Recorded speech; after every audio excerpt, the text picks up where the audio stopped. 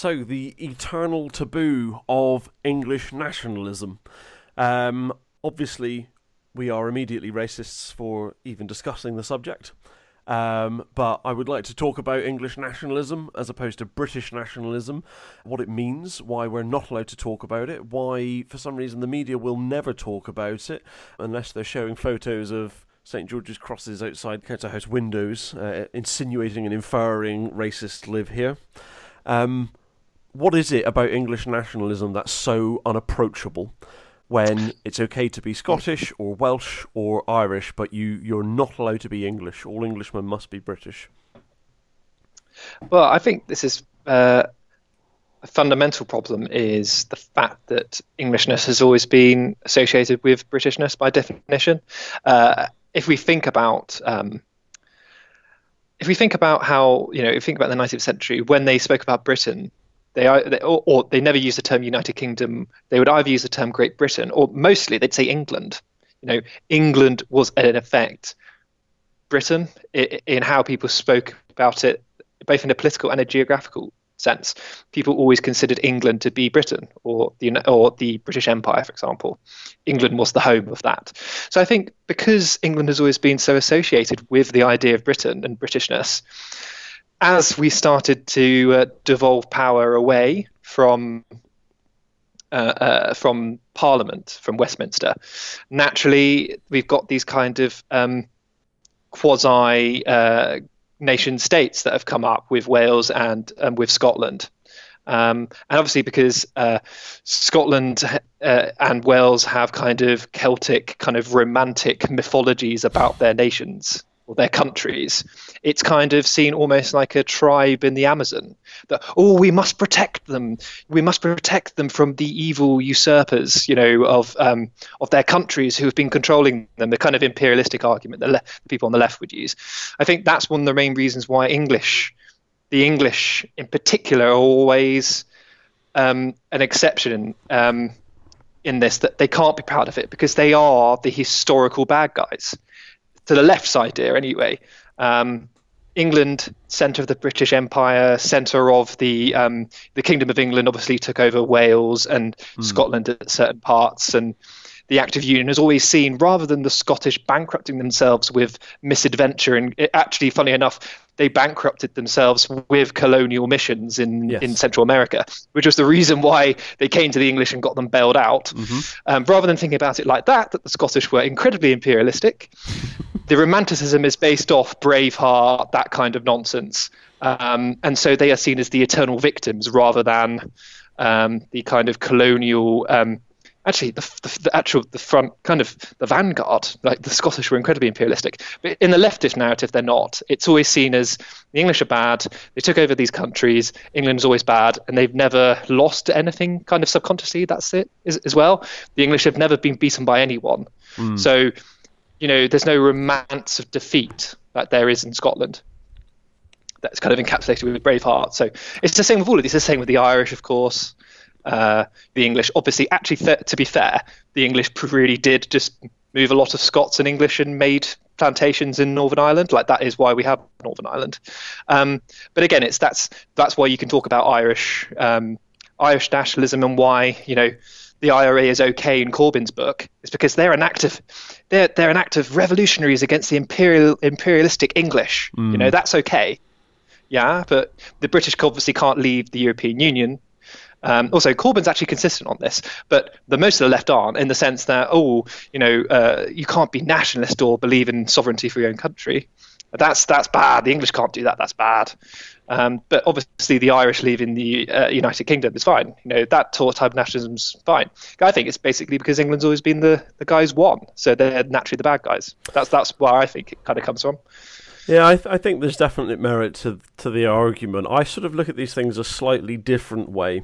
You sort of touched on it lightly there. I think that so many countries interchangeably use the terms Britain and England, that Britain means England and vice versa.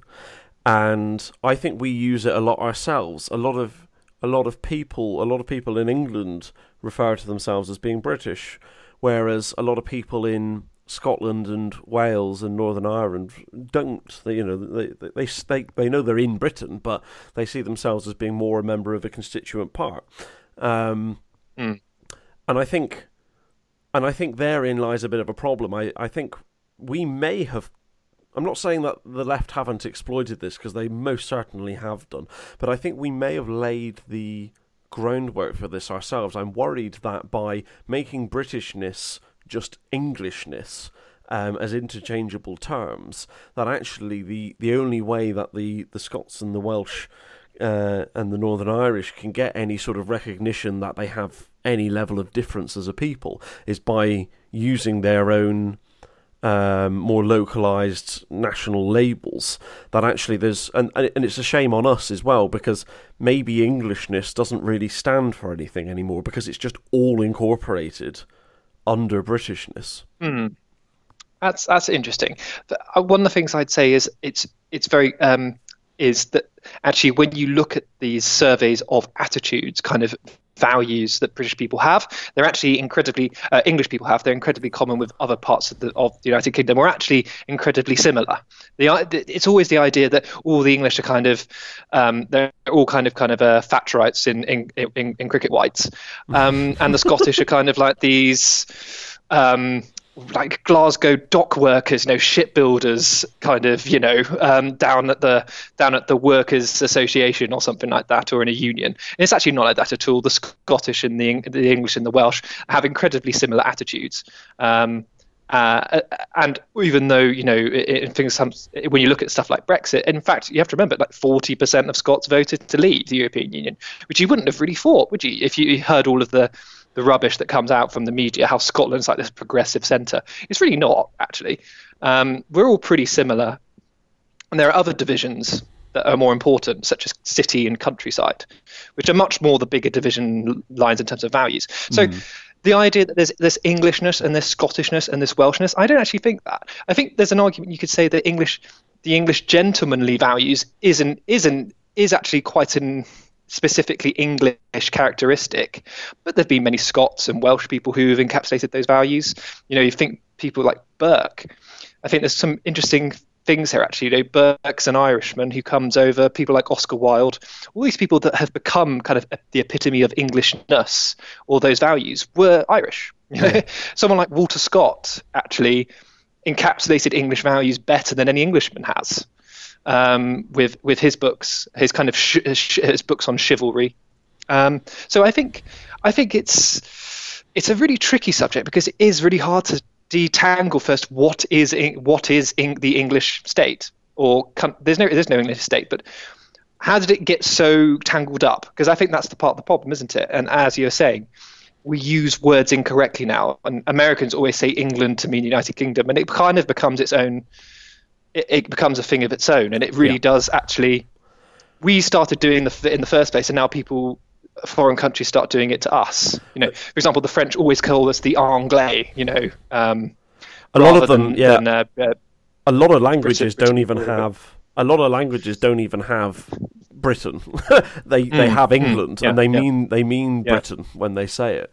It's an age-old problem, but there used to be. This notion of Englishness, right? I'm not suggesting that the differences are minor. I mean, that's the point, right? We are a United Kingdom because we are basically the same people. That's the whole reason that these four nations have come together. It makes no sense to me that that Britishness itself has no value, but I do think that there is something distinctly English, something. It's hard to even articulate, really, but there's something that binds the southeast, the southwest, and the north of England together, which just doesn't really exist in Wales or in Scotland or in Northern Ireland. There's a sort of a less willingness to speak plainly and less of a willingness to, I don't want to say upset, because that makes it sound like everyone else is really aggressive, but there's people are more timid and slightly more scheming, and I think the English are more genteel, and I think it's not all positive, but I think there is probably something there that you can etch out as Englishness. Well, I think if there's one thing that I'd say that typifies Englishness is English literature. I think that whole legacy of English literature, specifically kind of 18th and 19th century literature, but also poetry as well, was always quite distinctly English rather than British.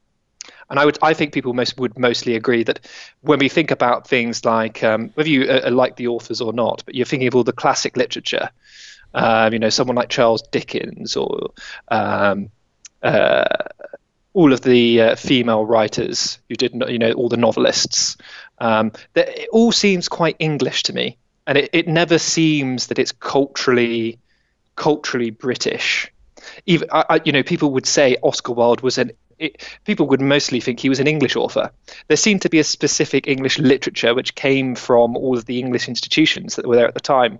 You're thinking Oxbridge, you're thinking the public schools, you're thinking grammar schools. These were all really distinctly English institutions in character. And they produced English people. And I think that's where the distortion comes from, where foreigners believe England, they mistakenly use the term England because they meet so many people that go through English institutions, to the point that someone like Burke or Oscar Wilde, because they went through the English system, even though they were Irish, they seemed English. Yeah, I think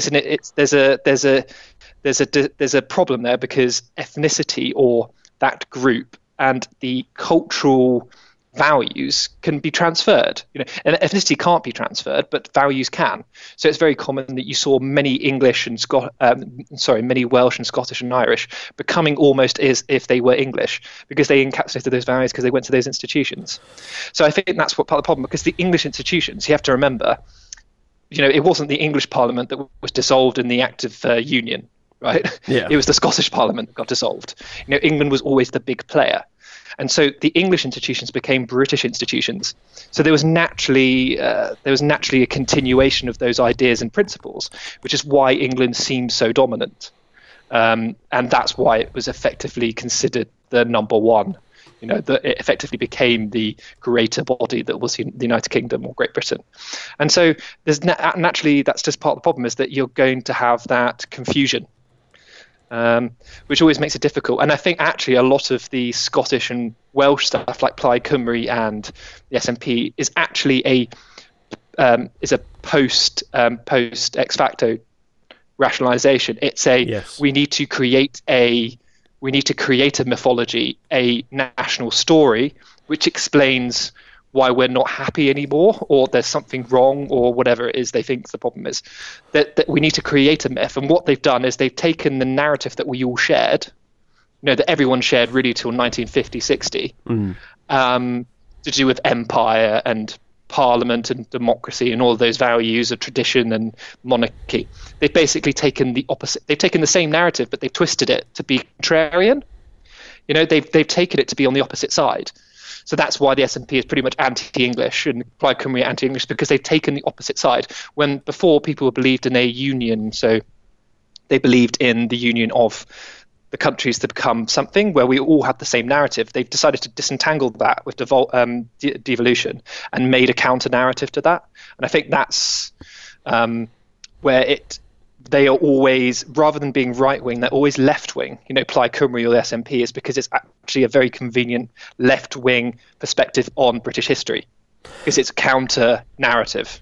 Yeah, I think that there does, the one thing that seems very common amongst the SNP, Plaid Cymru and Sinn Féin, the one thing that sort of binds them all is they like to paint a narrative that they were, when Empire was going good, they were very proud British men and women, and they were very proud of their status in the Union and all of this sort of stuff. Obviously dipping off somewhat with the Irish in the late 19th, early 20th century. But now that we're past that era, post sort of the 1970s, there's this narrative that they were all horribly unwilling participants in Empire, and Empire was this English thing that was made to happen without their approval, and everything that they ever did, Like we accidentally, obviously England named Nova Scotia, and all the rest of it. Yeah. New South Wales. There's this notion that they were somehow dragged kicking and screaming into the greatest empire that the world has ever known. And they hated it at the time, and they hate it just as much now, and that's definitely not a new thing. But yes, well, that's when and that's what I mean when I say kind of it's a post ex facto narrative, is the sense that they've had to create a new mythology to justify why they no longer support empire, and now they're against the idea in this kind of post 1960s world. They've had to create a narrative that they were against it all along, when obviously everyone knows that they were for it, especially the Scottish. The Scottish were incredibly buckeneering. In India, everywhere. They were very proud of the fact that Edinburgh was considered the second city of empire, not Manchester definitely. Or Birmingham, but Edinburgh. Yeah. So I think that's I do absolutely. Think that's nonsense. So I mean, one of the things that is very different between England and the other constituent parts is its population. Right? I mean, London's population is larger than Scotland, Wales, and Northern Ireland combined, I believe. If not, it's thereabouts. It's London alone is absolutely massive. Let alone the southeast of England alone compared to the rest. So maybe part of the nationalism of Scotland and Wales is because the population just really isn't that big. I think it's more common. There's very few people who are sort of proud Aberdeenshireans. They're all sort of proud Scotsmen, but it's much more common in England to be proud from being from London or from Devon and Cornwall or from Manchester or Newcastle, or just Lancashire in general, Yorkshire. Maybe these sorts of there's this big void in English nationalism because actually England's population is so big that there are more noticeable differences between the different parts of England itself, and therefore people identify actually with their county boundaries more than the actual nation. I think that's a fair point, but I definitely would say slightly to the contrary that actually if you give the Scottish and the Irish reasons to hate each other, they'll find reasons. Just thinking in Ireland in particular, I think it really, you can divide as many people as possible. What's the key thing is a historical narrative, which is fundamental to any nation state, to any country, is to have a historical narrative which the majority of people can agree with. You need a national history, a narrative, a vision of where the country's been and where it's going. And one of the problems we have in the United Kingdom generally, and why we are kind of slowly detaching, although I think it might have slowed a bit, but one of the reasons why we're detaching is because Britain no longer has a national vision, and Brexit could be that. But I don't really think with the political class that we've got someone who can articulate it. But because of the end of empire, the United Kingdom was in effect, David Starkey's talked about this, the British Empire and Britishness, or Britain, was always used for export outside of the British Isles. It was used as, so when the Scots and the English and Irish went around India or North America or Australasia, etc., that's what they used the term. They weren't English, they weren't Scottish, they were British. They came from a place, and that was almost like their export name. But internally, it was always the same. There were always Scottish and English and Irish and the Welsh, all with their distinctive cultures, and it kind of unified to become British. And because Britain was a success, and the export, in the values of the time, the British Empire was so successful, everyone was kind of happy. And it was only, as you were saying, it's only when it's been bad now that we've had this kind of introspection of what is Britishness and Englishness and stuff like that. And because of devolution, they've been in the driving seat. The Scottish and the Welsh and the Irish have been in the driving seat of defining the new rules for this settlement, while the English haven't had that. And part of the problem is, I think, again, I'm not particularly in favour of an English Parliament, because the British Parliament is the English Parliament. So I don't understand why we've got to create new English institutions where we've got them all there now. The problem was that they turned from English to British institutions, not that we need new English institutions, I would say. I don't particularly want another parliament, to define what it is to be English. That seems horrible to me. it really doesn't seem to be a very English thing to do, actually. Yeah, I actually have a bit of hope on this front. I mean, we're diverging the topic slightly, but I do have a bit of hope that these devolved parliaments will sort of exhaust themselves out. I think I might be wrong here, but I think 2 years in a row now, the Welsh people have been in majority favour of ditching the Welsh Assembly. And I think more and more Scotland, I think, is probably just getting a little bit bored with it. It doesn't really feel like it because of the way the media works, but actually I think a lot of people have realised that all the Scottish Parliament has done is meant every time the SNP fails, they just go, oh, that's because of Westminster for some reason. And then every time they look at Westminster, Westminster goes, oh, well, the Scottish Parliament could have dealt with that, so it's not our problem either. So we've actually ended up in this scenario where no one's really accountable for anything, and that defeats the complete purpose of democracy and politicians. Yeah. So I have a little bit of favour with this sort of thing. But I do too. Yeah, because the British narrative still exists. It just needs someone to re-image it for the 21st century, I think. And that's the process we're waiting to happen now. And I think in this lull, while we're waiting, we're still in a state of national shock after the loss of empire. I think we will find a new vision or value or mission to achieve. And in that case, if we fashion something cohesive and most people are on board, I think people will just start seeing the Welsh Assembly and the Scottish Assembly as just these parochial committees that don't achieve anything. There's no reason why those decisions can't be made in Westminster with Welsh and Scottish MPs in some sort of committee. There's no reason at all that couldn't be done. You don't need some proportional representative assembly to make those decisions. Why have we got 2 levels of representation? It's ridiculous. It doesn't make any sense, in my opinion. 3 if you include the MEPs.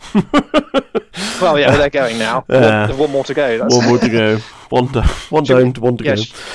So, should we get more onto Englishness again? Because I think there's so much to discuss just about Englishness in particular, or English nationalism and why it's so toxic.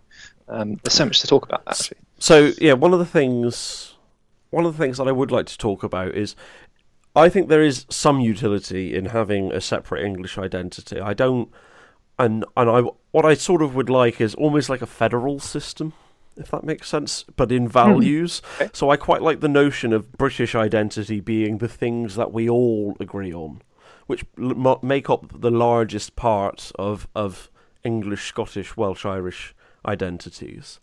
But I feel like the notion of English nationalism can hold the part of the English character that doesn't fit into Scottish, Welsh, and Irish people. The problem we've got, of course, is that in this modern day, if you declare yourself an English nationalist, is tantamount to declaring yourself a white supremacist. And to be xenophobic and to have a hatred of difference. Now, that's not to say the people who do declare themselves that have those views, but that is now the image that's conjured when you think of this because of, a long sustained campaign by a cabal of different people. So how can we reclaim? How can the average Englishman reclaim English nationalism away from these sort of unsavoury stereotypes, and sort of stop the notion of English nationalism being used as just sort of a punch bag for certain political agendas? Why can't everybody, left and right, own English nationalism? It's very odd. Where to start? So I think first thing is that I think I'd make some I'd just point some things out. So whether I don't know if we want to talk about English nationalism. I think we want to talk about what it means to be English and what England is. Whether that's English nationalism, I don't know if it's in terms of the definition. Yeah. But we want. I'm not talking about English separatism. I'm not talking about England. No. Exactly. So talking about things that are particularly English. So English culture, English. Particularly, I think, the poetry of England and the literature that was done 18th, 19th century, talking about the values of England, the history of England, the values that have been strongly English. We don't talk about it because there's no real reason to talk about it, at least in the kind of general discussions of day-to-day politics. I don't think people feel like there's a need to talk about these values. I think we should be more distinctive in what is English, and actually bringing out what are the best things of Englishness that are mostly just assumed to be British or just normality. I do think we do need to make a stronger case for that. Those especially, I think, the cultural and historical narratives of England. I'm a bit of a romantic, personally. I really do think of England as like the sceptred isle. I don't know why that is. Maybe it's because a love for the countryside, those types of things, love for particularly the romantic poets and those sorts of things. But I really do have quite a romantic view of England, and I mean England. I don't mean Scotland or Ireland. That's how people used to speak about England. There was a very strong idea of what England was and the kind of English ideal, and that was encapsulated also with the kind of English gentleman, again, which is really the values of England, which we don't really talk about anymore. But people never say a British gentleman, do they? Which is quite interesting. They never say a British gentleman. They always say an English gentleman. I wonder why that is. Again, I think it's the institutions that brought about that character and those values. It wasn't necessarily that they were English. There was something about England, and you can see in the countryside the kind of the very kind of green, peaceful countryside, old churches and villages. The kind of also was intertwined with those values of English gentlemen, very genteel, very chivalrous, very almost modest and courteous. There's no doubt that the environment of England created those values, but we never talk about that. We never talk about the specific history of England in the cultural narrative. Because if we do talk about it, it's as Britain. We talk about the history of Britain, don't we? We don't really talk about the history of England. Yeah, it's considered safe to do so, right? It's considered safe to talk about things in a British context. So this is like the thrust of my question: is why is that? Why do we hand over the identity of England, and why do we hand over English nationalism to these particularly unsavoury types? Why aren't we allowed to talk about that and have ownership of that and say whether I'm left-wing or right-wing, whether I'm globalist or nationalist or whatever it may be? I live in England. These are some things unique to me. I cherish them, I savour them, I value them, and I want to be able to talk about it in that context in a way that is exclusionary to the Scottish and the Welsh and the Irish, because it's not applicable to them. Wow, I would hazard I guess, and say Englishness or England is conservative. And I mean in the small c sense. I actually genuinely think, and people would agree, and this BBC survey that was done recently would actually agree, ideas of tradition, conservative values, family. Actually, Protestantism would have been considered the Church of England. People don't think about that, the Church of England. Why did we have a Church of England? That's a completely different discussion. But it's intertwined with English identity, actually, a specific permutation of Christianity. The English have always had that value of skepticism, of being controlled or told what to do by people who weren't from the English country, and was one of the reasons why we've left the European Union. So those values are still there, definitely. In fact, there's so many similarities between leaving the Roman Catholic Church and the European Union. I think there's a massive amount of similarities with that, which is actually quite interesting. But it's a really difficult one. Why haven't we talked about it? I would say it's because most of the people in society nowadays haven't been taught about it or understand it, or just do not want to talk about it or understand it. In fact, many of them would consider it kind of this traditionalist, romantic, reactionary view of England. I don't think so. I think it's fundamental to understanding the country that we have today, because it still exists. Yeah, I agree. I think as many people on the left don't want to talk about it because they do see it as the antithesis to everything that they believe. And so obviously they're never going to talk about something like that. They don't want to bring it up. They want some sort of city-based utopia, don't they? They don't want to talk about the countryside, because that's, you need to talk to foreigners, people who come to England. One of the things they always think about is the English countryside. Yeah. But no, it's not just some green. It's not just some greenery. It's a green, pleasant land. You're thinking about the literature of someone like Blake, a very, very strong idea of what the English countryside meant, and was very against industrialization and understood the importance of not only the countryside, but the societies and the communities that were created because of that countryside. And that was all very, very English. And so people on the left won't talk about these types of things because they fundamentally don't like the idea of some sort of community or ideal, English ideal, that really was fundamental to the national self-image that people had about England until really the last century. So I think we need to recapture that as part of conservatism in general, but also a national message, a national mission and history.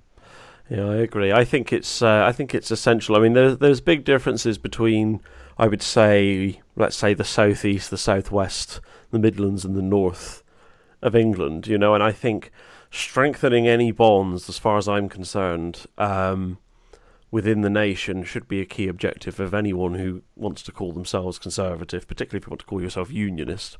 And actually, I think it's those sort of strengthening of bonds should not just be happening between the different constituent parts of the UK, but we really should be able to tie in what it is to be English, to speak about the condition of being English. I don't think we just simply take the left at their word that being English means you hate all foreigners and put the St. George's Cross outside your council house. It's I think that's a really negative. It's the sort of horrendous class warfare that only Marxists can produce, where very middle class people dump all over the working class in their defence of the working class. It's insanity. I think we should be able to talk about this. At the moment, it's I find English identity and English nationalism just simply is not allowed to be discussed. It simply cannot be. And I feel like now even British identity is under attack. I regularly hear, oh, well, what does it even mean to be British anyway? Like the person saying it doesn't exactly know. Everybody knows exactly what that means. But there's these sarcastic attacks like, oh, well, that doesn't even mean anything. This sort of stuff feels... Sorry, go on. So I was just going to say the fundamental reason for that is that we have a idea of citizenship which is based on purely where you were born. And I mean, if you do that and don't encapsulate any values in being a subject, because that's what we used to be in this country, and I think we still are, we are British subjects because we were part of some sort of national history. We had an idea of who we were and an identity, which wasn't based on race. It was based on this historical idea of England. Yes. And which encapsulated so many different values as we've been talking about. But if you have a society where it's purely you live in a place called the United Kingdom of Great Britain and Northern Ireland, of course people are going to have no idea what values they are. If they're purely here for if migrants come here purely for economic reasons, well, yeah, they're only going to associate with the country the economic benefits of living in that country. And that's why you end up with a system where the NHS is so revered. Well, it's one of the main benefits you get for living here. Yeah. They're not going to think about the English ideal, are they? They're not going to be thinking about those values and those traditions. They don't care. Most people and most British people don't care because they haven't been taught about it or they don't want to know. There's no wonder that something like the NHS becomes so highly valued. It's because it's one of the main things you get out of your tax. It's actually not that surprising. So education really is something very important here. That actually maybe it's just that a large proportion of people just don't understand the value that's being eroded away at. Yeah, absolutely, and that's why. Actually, I've never actually thought about it in that way, but it actually makes a lot of sense. But I've never understood why the NHS is always so high on what people are so proud of to be British. But actually, when you don't think about it as some sort of collective post-Second World War social program and actually think about it as a benefit, an economic benefit of having healthcare, it actually makes lots of sense. Of course, people value it because they're getting something out of the system. Well, they think they are anyway. Yeah, that's another discussion. We'll part that discussion. It's actually, if you think about it like that, it's a very materialistic way of looking at a country. You're not looking at it because of the values. I know when I'm thinking about Italy or France or Germany, there's some ideas. There are either some poets or some authors or some sort of ideology or ideas that immediately spring to me, and I know what it means to be French, or I know what it means to be Italian. There are these. They're not stereotypes. Not like a Frenchman with a beret and garlic. It's much more crystallized ideas. And I think many people have the same idea about England too, or the United Kingdom as well. But they mostly just associate it with England. Yeah. Like they think of the English gentleman, they think London, they think, all of these very English ideas. And I think if we don't educate people to understand that, firstly, we need to actually, if we're going to be able to tackle this problem, we need to just basically start talking about national identity. Because if we're not even talking about that, then we're never going to actually get people to understand what it means to be English. So if we believe in this, so you said earlier that British identity is under attack. I totally agree with you. What they're doing is they're refashioning British identity into being some sort of generic civic nationality. Right, so it's basically, and you can see this in the surveys. It's very obvious that there are a majority of immigrants that come to this country. They find it difficult to call themselves English or Scottish. Oh, actually, no, that's probably not true. I think a lot of them are much more happy calling themselves Scottish than they are if they were to come to England instead to call themselves English. Because I think Englishness, because of the snobbery of the kind of upper middle class bourgeoisie, thinking it's basically football yobs, have created this idea that it is just the EDL, like English nationalism is the EDL. It's football hooligans, and there's kind of this snobbery about it. So migrants who've come here, so for example, an Indian family that come over and they have kids in the United Kingdom, they have it in England, they would they are very, very highly probably never to think of themselves as English Indians. They would think of themselves pretty much as British Indians or British Pakistanis or whatever. But I think if you go to Scotland, I think much more, especially my experiences in Scotland, you'd meet many people who from, for example, an Indian or Pakistani background, they would consider themselves Scottish first. I think they were much more likely to consider themselves Scottish than British. Or if they did, they would see themselves mutually as Scottish and British. Yeah. I don't think you get the same thing in England. You don't get many English Pakistani people, or it's in England because we haven't been able to talk about it. It's Britishness or British nationality has come in to cover the gap, to fill the hole of the fact that the English citizen or English nationality doesn't exist or isn't fought for. Or not allowed to be spoken for. I think you are right. I think a large part of that reason is because it's okay to be Scottish, and there's a really strong identity of being Scottish and what that means. Whereas, there's not. I really do think that that English nationalism, English identity, is something that's worth talking about and worth saving, and that's not in the sort of way. It's not in the sort of way that happened in 2014, where Scotland voted to stay in the UK, and the first thing we did was go right English, vote English laws for whatever it was, English votes for English laws. Yeah. Not that sort of way that's exclusionary to other people, but I just think we are entitled to say, look, UK, we're just going to have an internal discussion about ourselves. It's not at your expense. It's not about anything to do with you, but this country has changed significantly, and we want to have a think about what we are and what we mean and what an Englishman is. And then we would like to hand over Britain to Britain again. So that Britishness actually means Britishness and not just Englishness. Because I think that's the flip side of this. I think if you can do that, not only do English people feel like they have a sense of identity again, but you also can stop this the sort of left-wingers taking advantage of localised nationalism, because there won't be quite such a strong feeling to being Scottish if Scots can personally identify something to being British. Whereas really, if you say in Scotland at the moment, oh, I'm British, it either means you can't stand the SNP, or you actually just feel a lot more English than you do Scottish because of familial blood or cultural ties. And actually, if we can hand back Britain to the other parts of the UK, do you know what I mean? It feels like they don't have to be so dogmatically Scottish or Welsh or Northern Irish anymore.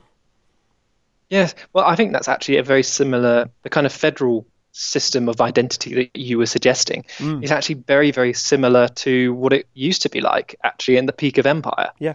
I think that people very much, they felt themselves Scottish and English and Irish, etc. And they only considered themselves British when they were out in the colonies or out and about.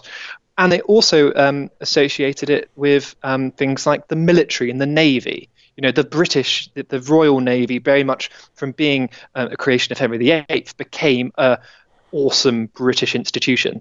They thought about the military. They felt about the foreign affairs, the military, the colonies, all these things that happen at a international level, where the United Kingdom was grouped, or the different countries were grouped together. All these things enshrined what British was. You know, being British it was empire. It was, strongest economy in the world. It was all of these great things that had happened. Or, well, if a lefty gets hold of that and me associating the British Empire with great, I'm going to get murdered. But that's another topic. But all these things that they thought were brilliant, that became British identity, but they still had their local identities. And the problem is, during that process, English identity became British identity. And now that old British identity needs to be reinvented, there's nothing left to fall back upon. Yeah. So there just isn't a discussion. No one wants to talk about it. But in Scotland, what they've done is they've used they reversed it and used a negative view of the historical past to create a new, inclusive, multicultural, or purportedly inclusive multicultural idea of what it means to be Scottish. They've created this civic Scottish identity, which is the reason why it's very left-wing in its idea, and why the right is a unionist. The right isn't suggesting a Scottish kind of right-wing view. They're just going, no, we need to stay with the union. Yeah, which is quite interesting. Because obviously the natural corollary of that would be Scotland would be independent in the end, and then it would just become an internal right-wing, left-wing discussion in Scotland instead. So I think that's very much what it was in the past. The problem, we need to effectively recreate or bring back to prominence the idea of English identity, encapsulating the values of the past, of what it meant to be English in the past, because at some point that thread's been lost. Yes. And we need to pick it up again and redefine it. And as with most things, with the things we discuss, it really does come down to education. And if you have schools nowadays that are basically talking about, I don't know if you saw that BBC YouTube channel and the crap that they were coming out with about the royals were German and stuff, and that basically Britain is this multicultural paradise and always has been. Yeah. Then we're always going to have a problem, because if kids are actually being taught this, then unfortunately we've got a big issue. We've got a big problem. These are the same sorts of idiots. We can enshrine those things. These are the same sorts of idiots who say that England is a nation of immigrants. Yes, I love that one. I really do. It's fantastic. And they always go the Normans and the Saxons and the Romans, and they don't seem to realise that they weren't coming through customs and getting visas and applications to immigrate. That they were just killing everyone who already lived here. I find that's I always love that. It's a great example with immigration. Yeah. I think it's always fantastic. It always makes me laugh. That it's very odd. It's very odd. I think the message that we have to take away from this, and I'm hoping the viewers will take away from this, is it's okay to be English. It's okay to be English. God save the Queen. And God save the Queen, of course. And actually, I think people need to start thinking a bit more about, is this principle, is this idea, is this behaviour British, or is it English? And be comfortable in saying that this is English, and don't allow either the left or the ultra-nationalist, identitarian right to control what it means to be an English nationalist. Absolutely. Because actually both of them agree, and they're fighting their war out on that battleground. And I say, once again, let the silent majority reign. Still make them feel, and we still make them flee, and draw them on shore as we draw them at sea. Then cheer up, my lads, within one heart let us sing. O soldiers, O sailors, O statesmen and king, heart of old